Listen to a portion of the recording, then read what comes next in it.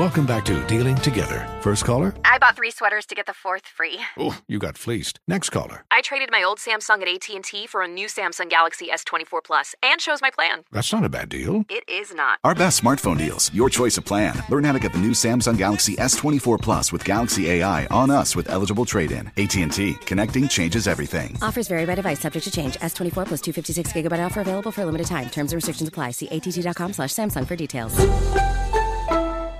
Scarpins Avenue.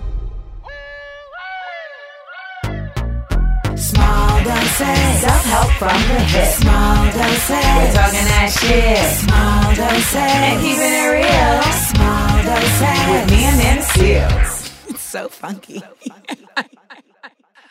Welcome to another episode of Small Doses. You know, these are times where I feel like people are definitely waking up. They're becoming more informed. And this is a beautiful thing. I call it an eruption of consciousness. I think what's happening, though, and this is something that I've witnessed, is that in the pursuit of wokeness, some people are leaving behind like the intellectualism that can actually affirm that wokeness into action, right? Like it becomes at a certain point just virtue signaling and a lot of rah-rah. And I feel, have to be cognizant in making sure that we are applying our smarts and our knowledge in how we take a look at what we're learning. And in doing so, one of those aspects is intersectionality and the way in which intersectionality exists within the action of your wokeness. And so today, we have the homie, Chris Emdin, who will be joining us. And, you know, when I met Chris, we were on a panel for a Queens Library event on mental health. And, you know, Chris's energy is like on 9,000 at all times. And he is official New York in many ways. And we were like, you know, we they literally had to tell us like, okay, we got to wrap it up. We got to wrap it up. We got to wrap it up. And I'm really glad that we get the opportunity to continue and even strengthen our conversation and the intersecting of our intellectualism today. So please. Talk that talk. Welcome. What's good? What's good? I'm so hyped to be here with you. Professor of Science and Education at Teachers College, Columbia University, writer, thinker, Mr. Chris Emdin. I'll give my own applause. You know what I mean? What's good, Amanda? Like, I'm so hyped to be here with you. And it's so funny when you mentioned when we came together, when we met at that Queens joint, we were supposed to be talking about health, and we ended up talking about a bevy of issues because the way you exist in the world is very aligned to how I do, which is like, yo, we just want to have gumbo. We're going to take whatever is at our disposal, bring it together, cook it up, add some seasoning, and create flavor. And I think that's the beauty of the sort of contemporary iteration of intersectionality, is that it's sitting in the midst of worlds that are supposed to be separate, that you force yourself to collide and sit in and with, and then create magic out of that. And we are collectively like in the world, in this beautiful place where like cats are really bringing worlds together, and it's magic. It is. I mean, I feel like, you know, when we broach the topic of intersectionality, you know, the first thing that we're going to have to do is define what that is. But before we even do that, you know, I did give your credit, Professor of Science and Education at Teachers College, but I would love to just get even a quick backdrop of how you headed out on that path to be an educator. Because to choose to be an educator and then to choose to educate educators, you know, that is a specific space that requires a certain kind of energy and passion. And so I would love to know, like, how did you end up in this place? You know, I've always been a teacher, like from as long as I can remember. I never wanted to pursue being a teacher as like, you know, my life's work. But I was always that kid who was like, nah, yo, the teacher got it wrong. Let me explain it to you this way. You know, I was that kid, like, I would listen to rhymes. I'd be like, yo, y'all didn't even hear the internal wordplay and rhyme schemes, though. Yo, let's put the bars up on this piece of paper and really talk about the patterns and what Nas said. So I've always been an explainer. You know what I mean? Like, my whole entire existence has been about explaining. And so I went to school, you know, high school, Brooklyn Tech, shout out to Brooklyn Tech. And then I went to undergrad. Went to Brooklyn freaking Tech. Gee. Well, everybody don't went to Brooklyn Tech. Wait, what year did you graduate? What year did you graduate Brooklyn Tech? 94, 95. I'll say both years because, I couldn't officially walk the stage in 94 because there's some shenanigans going on with with some low lives and some decepts and some things popping. But, I graduated though. But here's the thing. When you said that, it's interesting. When you said like everybody went to Brooklyn Tech was this dope school because it was these kids who were like, they passed this test and they got into the specialized school, but they were like New York kids and a lot of them were from the hood. And then there were a lot of Caribbean immigrants, and that school had a lot of like varying cultures from different spaces. So it was a melting pot. And so folks that come out of Brooklyn Tech, they graduate with a certain sensibility about hoodness, about intelligence, about technology, about art. And so that's what makes Brooklyn Tech graduates so special. But back to the story. So I went to undergrad. I started doing really well in science. And then I started working in science. And I was like, this is corny as hell. Like doing science is literally, a bench science is just sitting, not talking to anybody, doing science shit all day. Like I like science, but I didn't like doing the work of science. And so somebody said, yo, try teaching. And as a science educator, I got to really like geek out because I love the art and beauty of science and then explain shit to people like I've always done my entire life. And became a science teacher, then started teaching science teachers, and then started building my multiple worlds that I love together to construct who I am today. So I'm equal parts a scientist, an educator, a health advocate, a counselor, a therapist, hip hop aficionado. And my professional work is at the intersection of all these multiple worlds. That's super dope. I mean, I love when I hear people who have curated, their space out of all of the things, like you built a nest of all of the different items that mean something to you and that make you feel like home.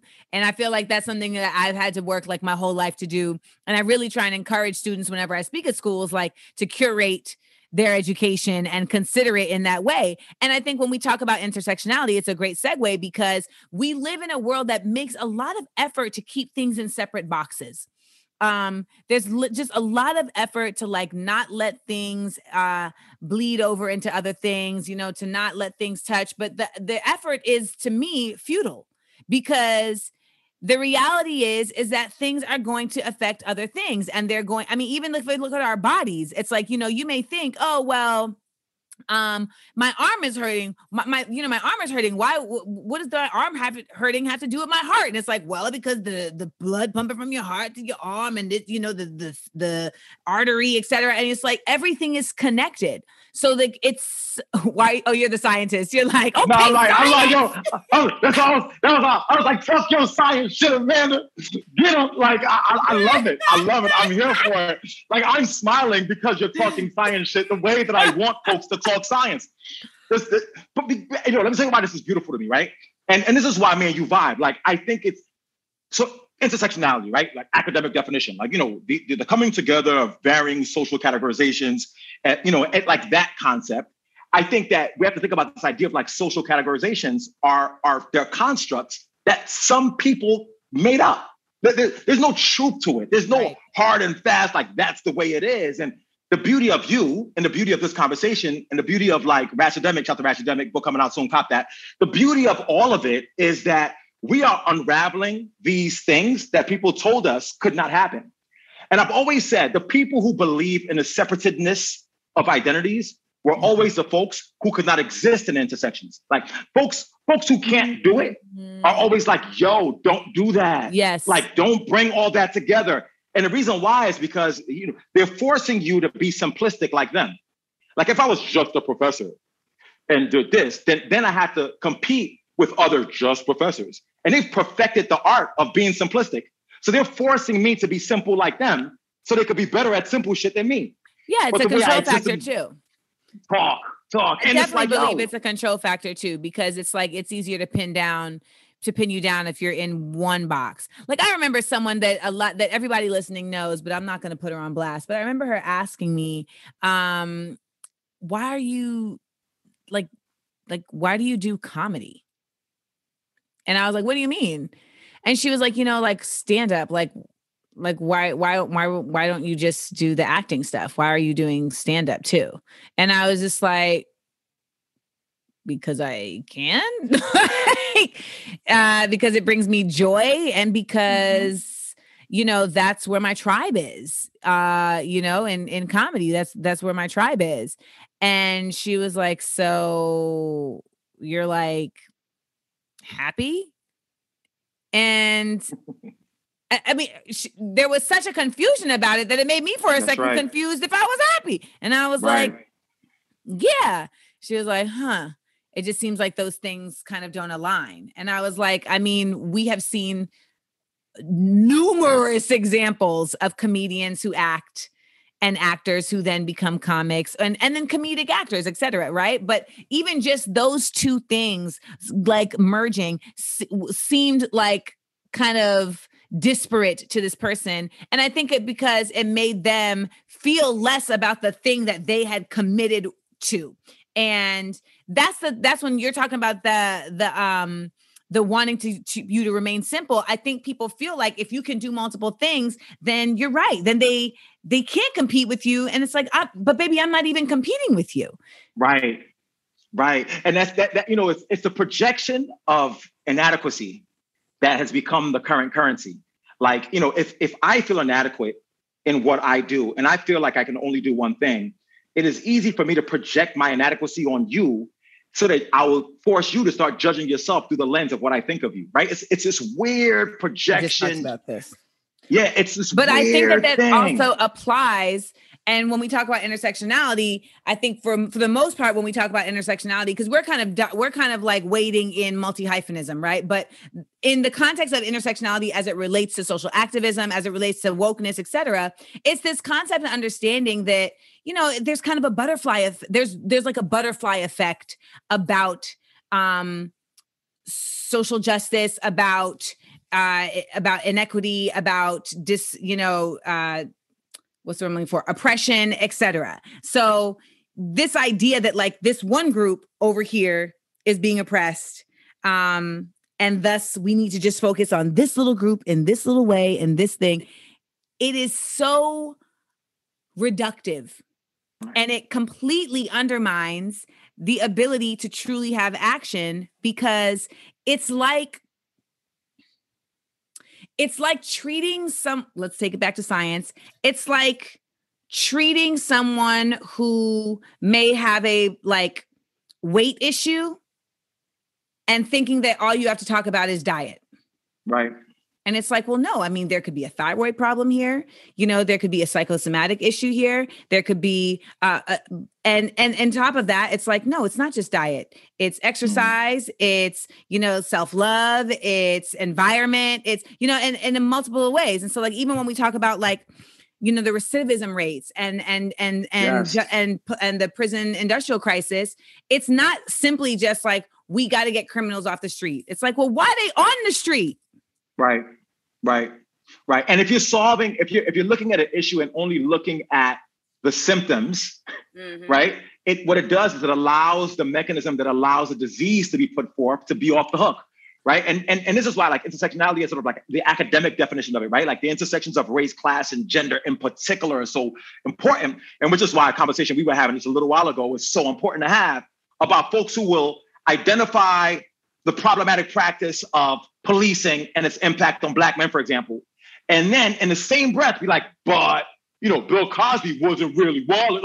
Like, it's like, yo, fam, how in your brain do you tease out these phenomena? And I think it's, when we talk about intersectionality, I don't want folks to get the misperception that we're being reductionist and applying it to just like all our aesthetic leanings and things that we like. It's a recognition that those seemingly superficial things, like how we dress, how we talk, how we vibe, the science and education, is also a microcosm or an exemplar of the race, class, gender intersections as well. Like we can't think about intersectionality only as an academic construct. It's like a lived experience, right?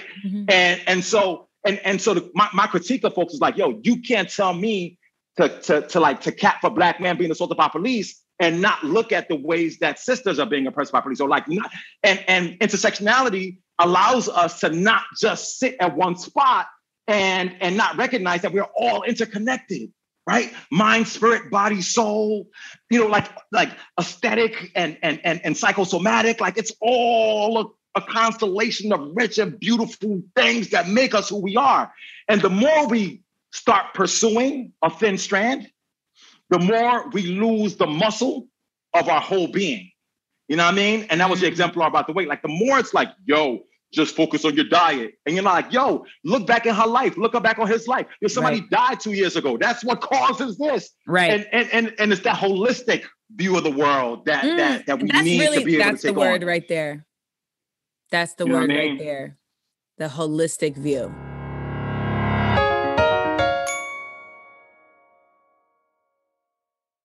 Who do you feel leaves out intersectionality when it comes to conversations around social justice? Like, who do you feel is the most impactful? I feel like for me, our government has no idea of how to apply intersectionality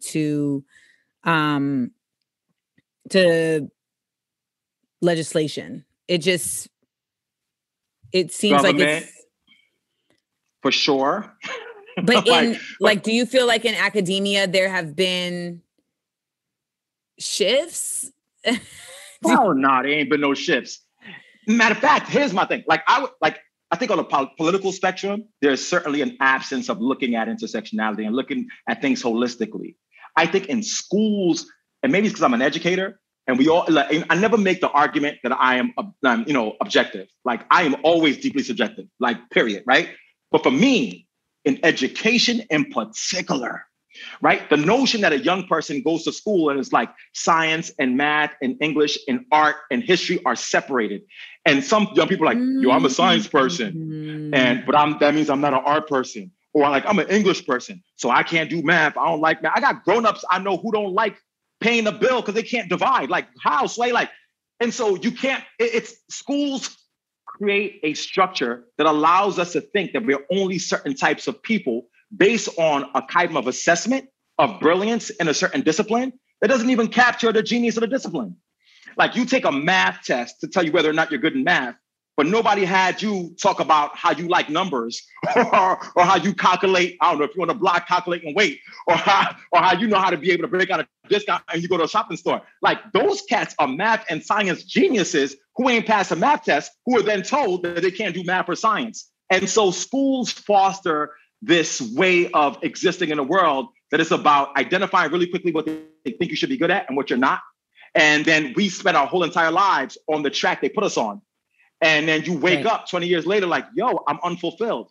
That's because you had a scientist in your soul that never got fed because somebody in the third grade told you didn't pass the science test. And so it's about how do we go back and reclaim, Auntie Maxine language, reclaim our multiple identities. Right. But I feel like we're getting off topic because we're talking more about multi-hyphenism. And I want, when it comes to intersectionality, I think I feel like that's really more about the idea or the reality that what you're describing as in us as people, that is what exists in the way that we experience the world and the inequities of that.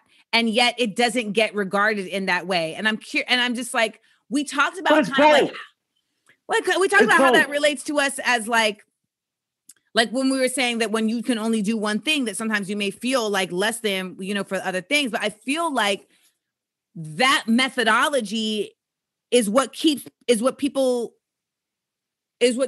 attempting to remove intersectionality from legislation, from consciousness, from responsibility, because it means that you have to be aware of other people that may not be your people.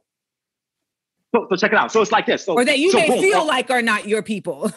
Yeah, so check it. It's like on one level, it's like, yo, I could do more than one thing, right? That's one level of it. But it's not separate from I am more than one thing. Like that's the piece, right? It's both. So I sit here right now, people can name me as a thing. Like, oh, he's I in my relationship, I am husband. And in moments I take on role that many might identify as wife, but you tripping if you think that's what it is, because I'm doing all the things. So when my partner's like, yo, go do X, Y, Z, and my man's in them who I've learned not to rock with as much, is like, yo, you do that? And I'm like, yeah, fam, I do all of it because I am all of it. And it's us existing in a world recognizing that we're all of it at once. Yes. And we choose to express aspects of it based on what we sit most comfortably in. So I can do more than one thing, and I'm also more than one thing. And that's not even only about like existence, right?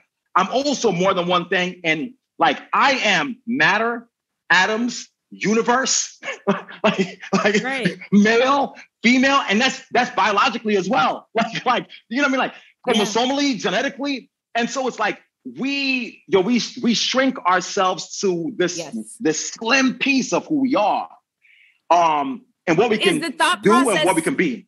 But is the thought process of shrinking what we should do, is that thought process more about people trying to have a palatable, like bite-sized, small dose, if you will, to manage? Because I feel like in my heart of hearts, right? Like, so in my most optimistic mindset, it's like sometimes they're shaving off the intersectionality pieces because they want to just get to the nuts and bolts and get that get that dealt with, right?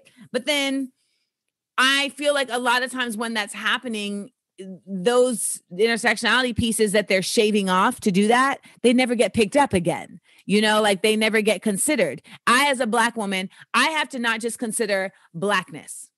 I have to consider Black womanhood. Yeah. Right. And then my mother is an immigrant. So I have to consider Black womanhood and, you know, immigration, like in my activism, right? In my consciousness. And those things intersect, not just like within me as a person, but they intersect in the ways in which oppression is dealt with, you know, in this nation in different and dealt out in different ways. And I think some people, they don't want to have to address that. I feel like when I see people that are like, you know, I'm American descendant of slaves, I'm ADOS, like that's its own thing. And nothing else, anything other than that is not considered Black. I'm like, that's just not a fair representation of the intersectionality of what it means to be Black in America. It's not fair, but it's fair. And here's the thing that's like, you know, FAIR, plain old words, you know, homonyms, whatever, but it's not fair. But you have to understand this all comes from a place of what you're scared of, right?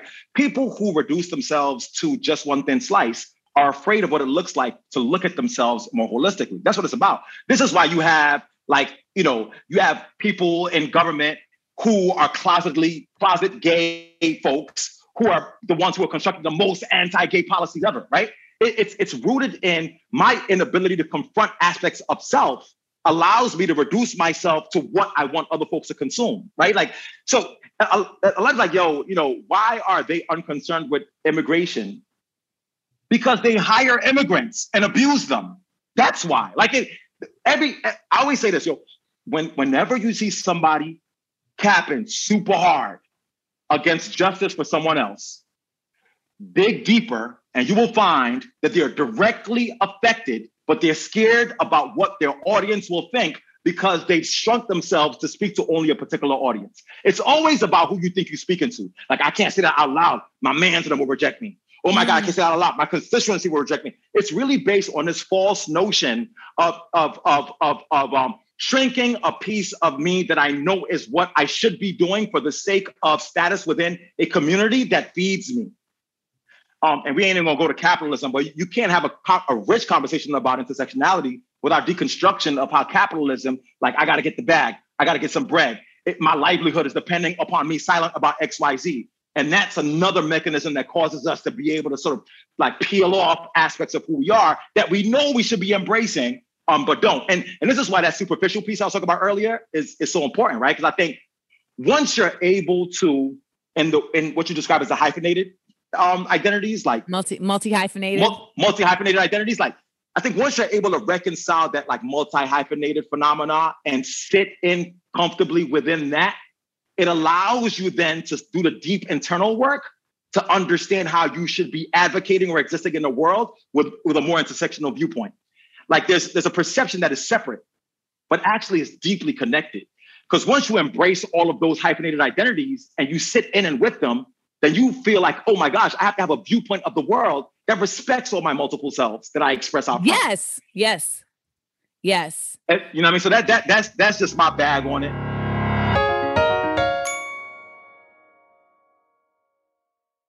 So when it comes to your book, Ratchetdemic. Yes. Where does intersectionality, I mean, it exists in the title alone, but how did that concept become, supported and flourished by really like just settling into the reality of how intersectionality informs it? So, first things first, I'm an educator. I'm a teacher. Like, that's my work. So the book is for everybody, but it's really for those who are working with young people. If you're a counselor, you're an educator, you're a parent, whoever, like if your task is to work with young people, because I feel as though they're the ones who need that information the most, the earliest. Like, so I'm gonna use you as an example. Like, you know what I mean? Like, not just come on your podcast, I think you live, so I'm gonna say it. Like, so think about something like Smart, Funny, and Black. Yay. That's mad natural for you. I'm smart, I'm funny, I'm Black. Put them joints together, Smart, Funny, and Black. Boom. Like, that's so easy, it pours out of you. You've arrived to that at this point in your life. There's a kid right now in the 9th grade who's like, yo, I can't be loud because then the teacher says I'm not smart. Like, if I'm ratchet, then I'm not academic. And that child, because of that experience in school, their parents, their counselor, their teacher, whatever, is like, okay, let me stave those things off. And it never gets to the point where they're like, yo, I'm smart, funny, and Black. I am all of it. And so for me, it's like, how do we change the structure of schools to let teachers understand that the things that they thought represent Blackness, it represents being loud, aggressive, like those are actually the key things to help those are the most academic things. And so, Ratchetdemic is sitting at the intersections of your ratchetness and your being academic. It's also like a shout out to sisters who, we all ratchet, in the words of Lil Boozy, right? Everybody got a little ratchet in them. But being ratchet has been like Black women in particular have been assaulted by the phrase ratchet. Like, if a dude is ratchet, like, oh, he just loud. If a sister's ratchet, that's like, oh my God, look low like class. She don't deserve a good man. She doesn't deserve a good relationship. Like, she's just she's a skio. She's ran through. She's all those things. All those things. Like, and so for me, like Ratchetdemic as a collective identity is like, word, we all that then. We all skios, we all ran through, we all the worst, we're all the whatever. And we're also academic as fuck. Right? We're brilliant. We're introspective. We understand science and math. We analyze things. Like, so it's like an embracing of all of who we are and a recognition that all the things that you said were the worst actually becomes, for educators, the things you can use to make young folks be the best academically. So it's like Ratchetdemic, reimagining academic excellence. And we can name folks that have this, right?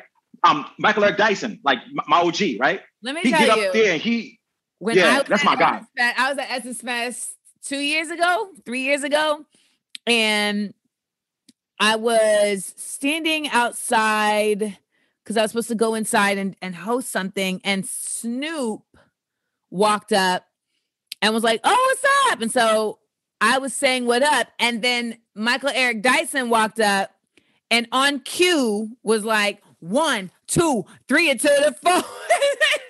And me and Snoop turned and said back to him, Snoop Dogg, the day is at the door. And then next thing you know, all 3 of us is like ready to make an entrance. So back on up. Boy, no, I'm about to rip shit up and give it to make up my voice. So I got my I'm a bust like I'm a little thing again without you in trouble. What's happening? So that's my Amanda, that's my imagine that, right? Imagine that in a 8th grade classroom. Right? Where a kid comes in and is spitting bars and the teacher's like, yo, that's so lit. Why don't you that's the same thing as subject verb agreement. And that verse was XYZ, XYZ. Wow, you're such a great person. Your ability to be able to analyze the prose in that verse is going to serve you well in doing XY. And like all of a sudden the classroom is Ratchetdemic. Well, you know what? I got to be honest. When I tell people that I went to Columbia, oftentimes they're just like, oh, like that must have been like a really difficult experience. And I can see how it would be for many, because at the end of the day, it is a predominantly white institution. Like that's just what it is, right? But Ivy League, all the things. All the things. But I was in the Institute for Research in African American Studies, and I was in this like protected bubble, and at the time, Professor Manny Marable was alive, rest in peace. And, it was being set up by Dr. Para Griffin. And like, I feel like my professors really understood how the intersectionality of our interests was going to inform us as scholars of Blackness, right? Yeah. And so like my first day of class, I mean, literally Professor Marable came in and he like put his books on the table with his Frederick Douglass hairdo and was like, do you all want hip hop to die? And we were all like, oh my God, we are in the right place. And, you know, I had a class with Dr. Gregory and I always tell this story about how like we had to read so much and I am not a like fast reader. And so I just could not turn over things in the way that it was going to be needed. And I was like, we supposed to write a paper every week for this class. Like it's like, Chris, it just wasn't going to happen. Professor Emdin, it wasn't going to happen. And I said to him, I was like, okay, listen, can I write a poem every week? Because I can synthesize a theme that's in the text in a way, in a poem differently than I can in a paper in that amount of time. And it will be more effective for me. And he was like, yeah, the only catch is that you have to perform it for the class every week. I'm like, man, you ain't saying nothing but a word. But that's it. But that's ratchetdemic. That's exactly what I mean. If that is ratchetdemic, that's the educator's ability to be nimble enough to bend to the needs of the student, to recognize that their skill set in poetry is just as effective as their skill set in writing a 50-word essay, that their ability to be able to perform in front of class is just as valuable as the ability to be able to write a term paper. And that's a ratchetdemic educator creating a ratchetdemic environment. And my whole thing is, why ain't the whole... So here's the thing. You get that at Columbia, right? And as a kid in a school in XYZ place who never gets that experience, and because they don't get that experience, they drop out. Because they're like, nah, this school shit ain't for me. Like, I just can't do it. Well, I'll give you another story. I was going to drop out of college. I was in the conservatory for theater, arts, and film at SUNY Purchase. And then like your 90s shenanigans, I had a shenanigan scenario take place where they, you know, basically were like, you know, you got to take a year off from the conservatory. And during that year, I was like, I'm not staying here. Like, I don't want to come back to your conservatory and I don't want to get, you know, student loan debt. And the reason I ended up staying in school is because I had a professor who found out I could create my own major. And in being able to create my own major, I was able to basically create a major that was consisting of my intersectionalities of interests. So I created a Black Studies major with a concentration in the visual and performing arts. So it was like, these are the things I care about the most in the world. Blackness, my heritage, my culture, and my ethnicity. And the artistic representation and the ways in which that is, and the ways in which I can use creativity to exist. And so that was my major. And then when I went to Columbia, my master's was African-American Studies with the concentration in hip hop. But it was like, I tell people all the time, I am the proponent of a number of privileges, right? But I believe that the biggest privilege that I've had that has allowed for my success has been access to educators that, like you just said, I guess let's coin the term, that were ratchetdemic. And it wasn't just Black educators. I just had access to educators who were able to see like, oh, I got to deal with you different, and were willing. And I know they didn't do that just for me. You know what I'm saying? Like, I mean, I may have been student number, 5,000 that came through their halls that they did that with, but it made such a difference. And then it informed me to be able to do that not only in my own existence and my own identity building, but also in my application of justice and activism to the world, and understanding that like nothing is on one dimension.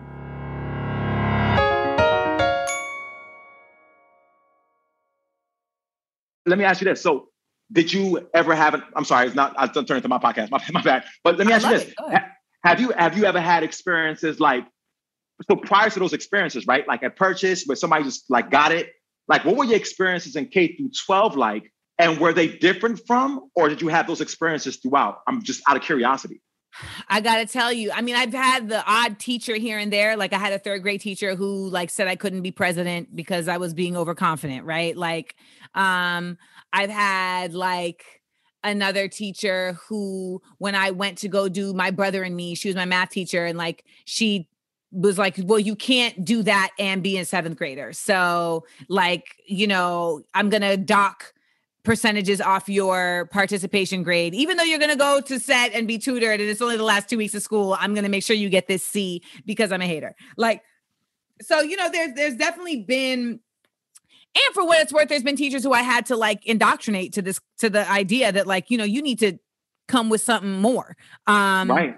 And I will say that those teachers, have been a little, they were, for what it's worth, receptive. I think the other thing, though, I was in the gifted program, and for the most part, like K through fifth grade, I had a teacher named Miss Hartsaw, and like she shaped how because our class would only meet, we would go there once a week on Thursdays, and we would have her all day, but she taught all the subjects you're talking about that we hear about in school, whether it's science, math, English. She taught them in a comprehensive way. So if we're talking about Native Americans, we're not just talking about Native Americans from a social studies point of view. We're going to talk about Native Americans from a social studies point of view, from an economic point of view. We're going to use math to add up, like, okay, if you got these 5 teepees over here and these 4 teepees over here, like how many people are in these teepees? And then how does that end up like informing this tribe's way of operating in the fields and in their hunting and gathering? Like we would, and then you add in language, you know what I mean? So we would take a comprehensive view at how we would look at things. And so that is how my critical thinking was developed. But that's it. You're like, that was so beautiful. And I'm gonna get the recording of this to share with teachers when I do PD, because that's the difference, right? Because I would argue that those educators, the ones you brought along, or Miss Hartsaw. What's her name? Miss Hartsaw, you remember her till today. And not only do you remember her, but you remember how she shaped your existence. And you also remember how she brought those worlds together. So for me, like intersectionality, interdisciplinarity, right? Multi-hyphenated identities. Like, I think all of those things, like deep subjectivity, to me, it's like deep subjectivity, as like Sandra Harding has this concept that I always dig, where it's like, there's subjectivity and there's objectivity. And then there's deep subjectivity that is the ultimate objectivity. like the only time you can be fully objective is if you're really sitting in the midst of who you are, and you know who you are. And then you can be like, nah, it's this or that. I swear by that. But I feel like that's the reason why a lot of people are afraid or unwilling to plant roots in the intersectionality that is necessary to be an effective proponent for change. Like, to be an effective advocate for change, you have to be so deep in you, like in knowing all the different chambers of you.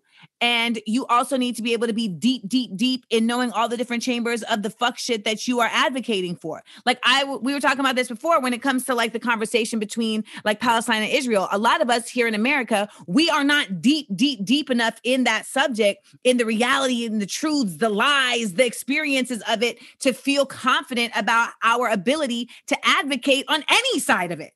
Right. Yes. And so it becomes it can feel like a crisis of conscience. But at the end of the day, it really just becomes a movement towards education and information. Right. And that doesn't necessarily happen overnight. And so like, I feel and the space to say that, like what here's the thing that you're really elucidating in all this conversation. Like the fact that you articulate like, I am a novice.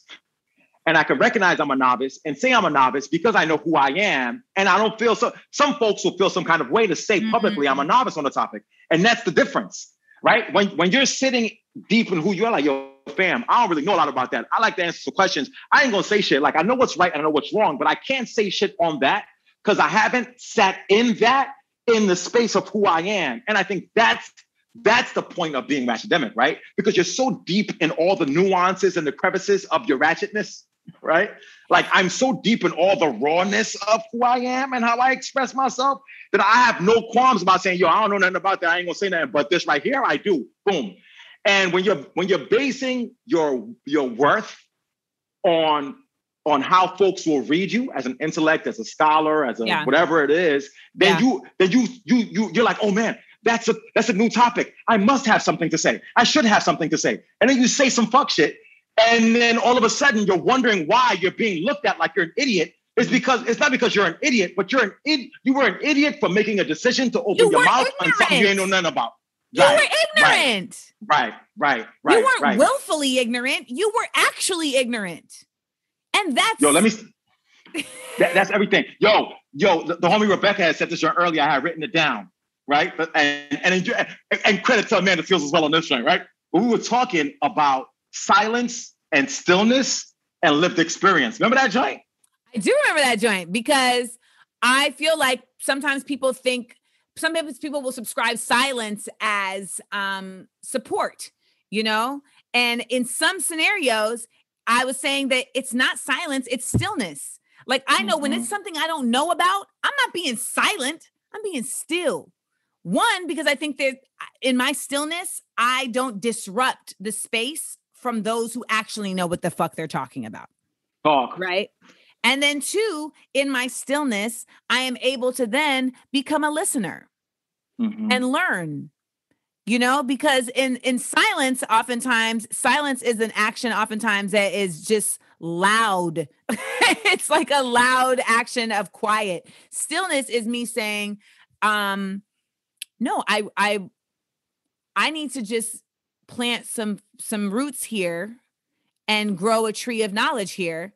And and part of that is if I don't have that experience, then getting more information from people with learned experiences. And that's what Rebecca was saying. She was like, the truth of the matter is a lot of us don't speak on things that we don't have a learned experience of. And that is actually a good fucking idea. I don't speak about what it's like to be in prison. I've never been to prison. Now, have I been closely related to people who have had these experiences? Have I, in my relationships with them, felt repercussions based on their experiences? Like, because that's where intersectionality starts to have, that's where we start seeing intersectionality, right? Like we can That's where it comes back. And I want folks who are listening to understand that this is not this conversation we went the long way to get back to the core. You know what I mean? Like, that's why the intersectionality is valuable again. Just for the folks who's listening to know that it's just a school. Go ahead, sis. You can't talk about something while just talking about one thing. You just can't. And I just think we are at a point now where we have to make a real concerted effort to understand that for the most part, I feel like,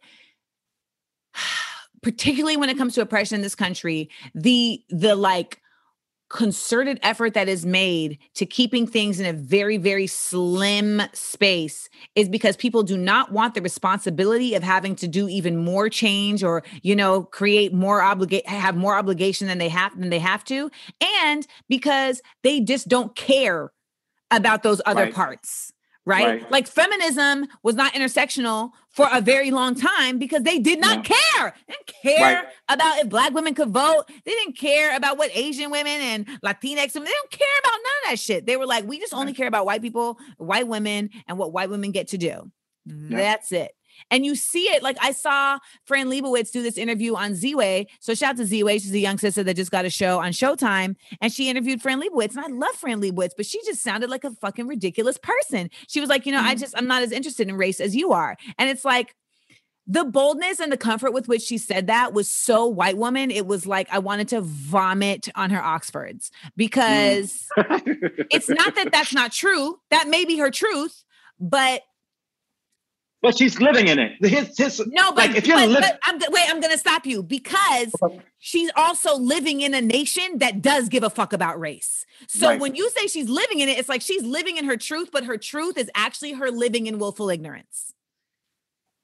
So it's like, look, the silence. That's silence. When silence silence when you're embedded in and witnessing violence is complicity. Right? Stillness in the midst of not knowing is wisdom. And those distinctions matter. Write that down. Was that a bar? Let me tweet that real quick.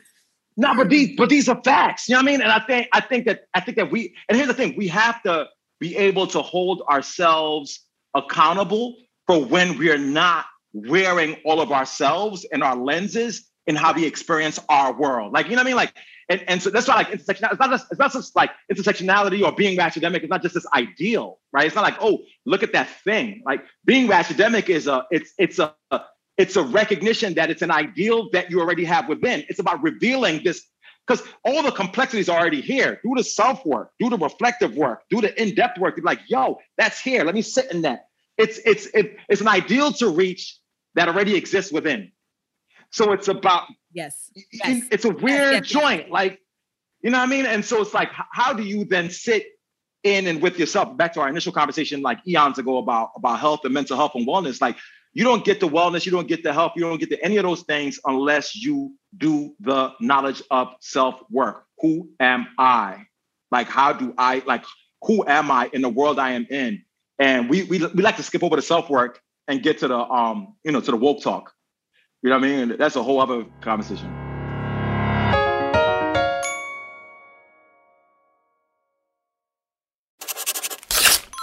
The script. Well, speaking of that self-work, this is the moment in the show called The Script. You know, where we like to give people some supplementary materials that can support the information that we're talking about. And I just wonder if there's any books or programs, documentaries, movies, etc., anything that you feel like, would help folks in their greater understanding of what we're talking about. I know you better name your book as one of them. Yeah. So number one on the joint, you know what I mean? In the spirit of hip hop, is definitely Ratchetdemic. Ratchetdemic, Reimagining Academic Excellence, is going to be out August 10th, but it's currently available for pre-order wherever books are sold. Buy pre-order books, please. It helps. Please. Yes. It helps, like significantly. More than actually when the joint drops. It's true. Pre-order Ratchetdemic now, please, because it helps to get the book where it's supposed to be in the world. And it really covers a lot of the topics we talked about today, with a particular emphasis on like how we get young folks to get there. You know what I mean? Like, so that's Cop Ratchetdemic.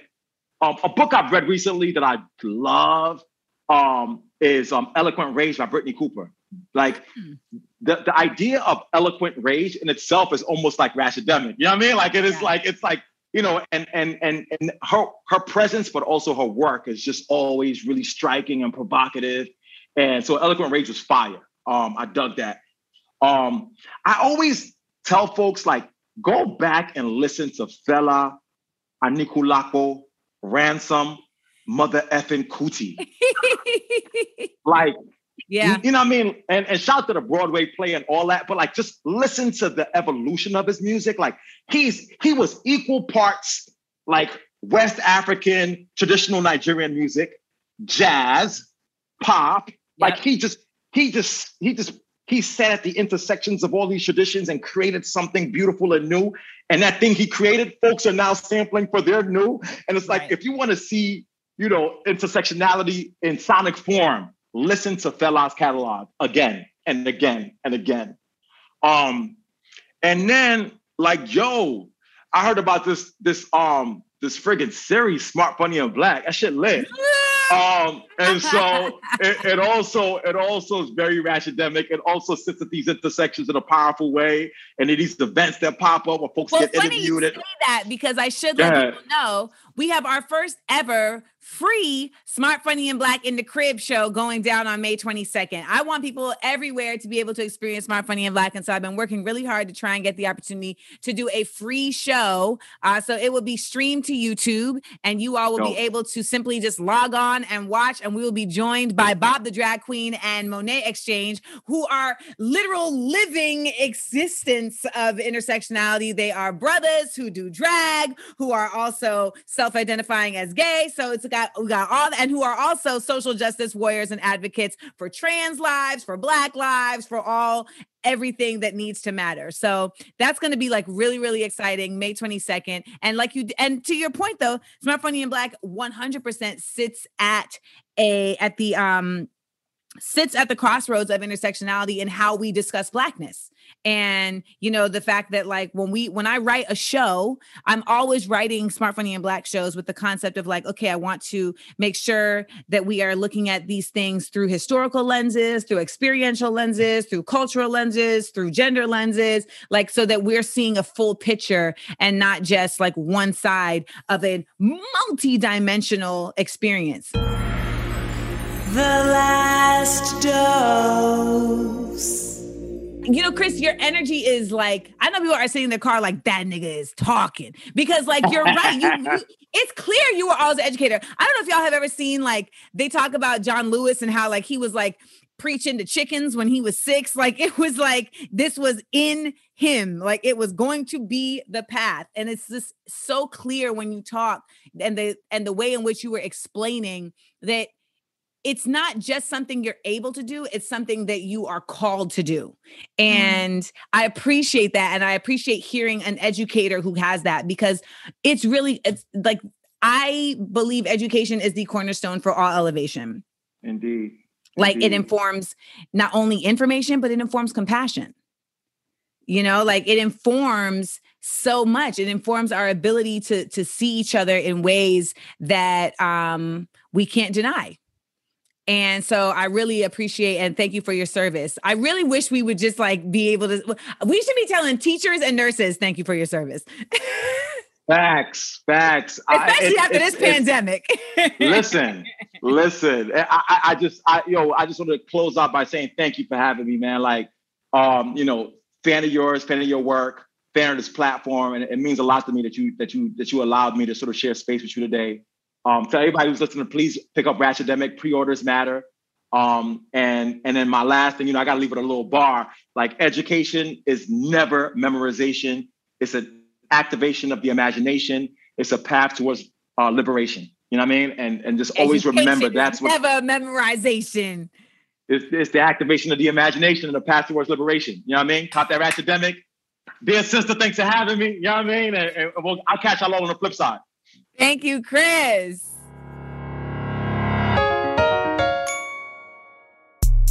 Well, the energy was on 9 million. Shout out to Chris Emdin. I feel like when I see people like him, I wonder like if they were my teacher, if they were my professor, like what would have been different about me in my development as a student, as a person. And I love that, because that's really like what we want for our kids. What we want is for them to be in the presence of people who shape them in positive and unique ways to get through this thing called life. Shout out to Chris Emdin for sharing his wisdom and his energy and his dopeness with us. He literally intersectionalized intersectionality, because I was looking at it in one place, in one way, and he really like managed to kind of bring it over into a couple of different other hemispheres that I hadn't considered it in. And that's always the dope part of having these conversations, is being able to synthesize new ways of looking at things that give you more tools to handle things, to find solutions, to ground yourself, etc. So shout to Chris Emdin. Make sure to pick up his book, Ratchetdemic, in stores, available for pre-order now. And for all of us at home, I hope that you guys are inspired to take a look at how intersectionality plays out in your work and in your life and in your advocacy, because I think sometimes we have blind spots in that way, and we have ways in which our values or our beliefs get in the way of really being able to be true change agents across full scopes and parameters of spaces, because that intersectionality is there whether you like it or not.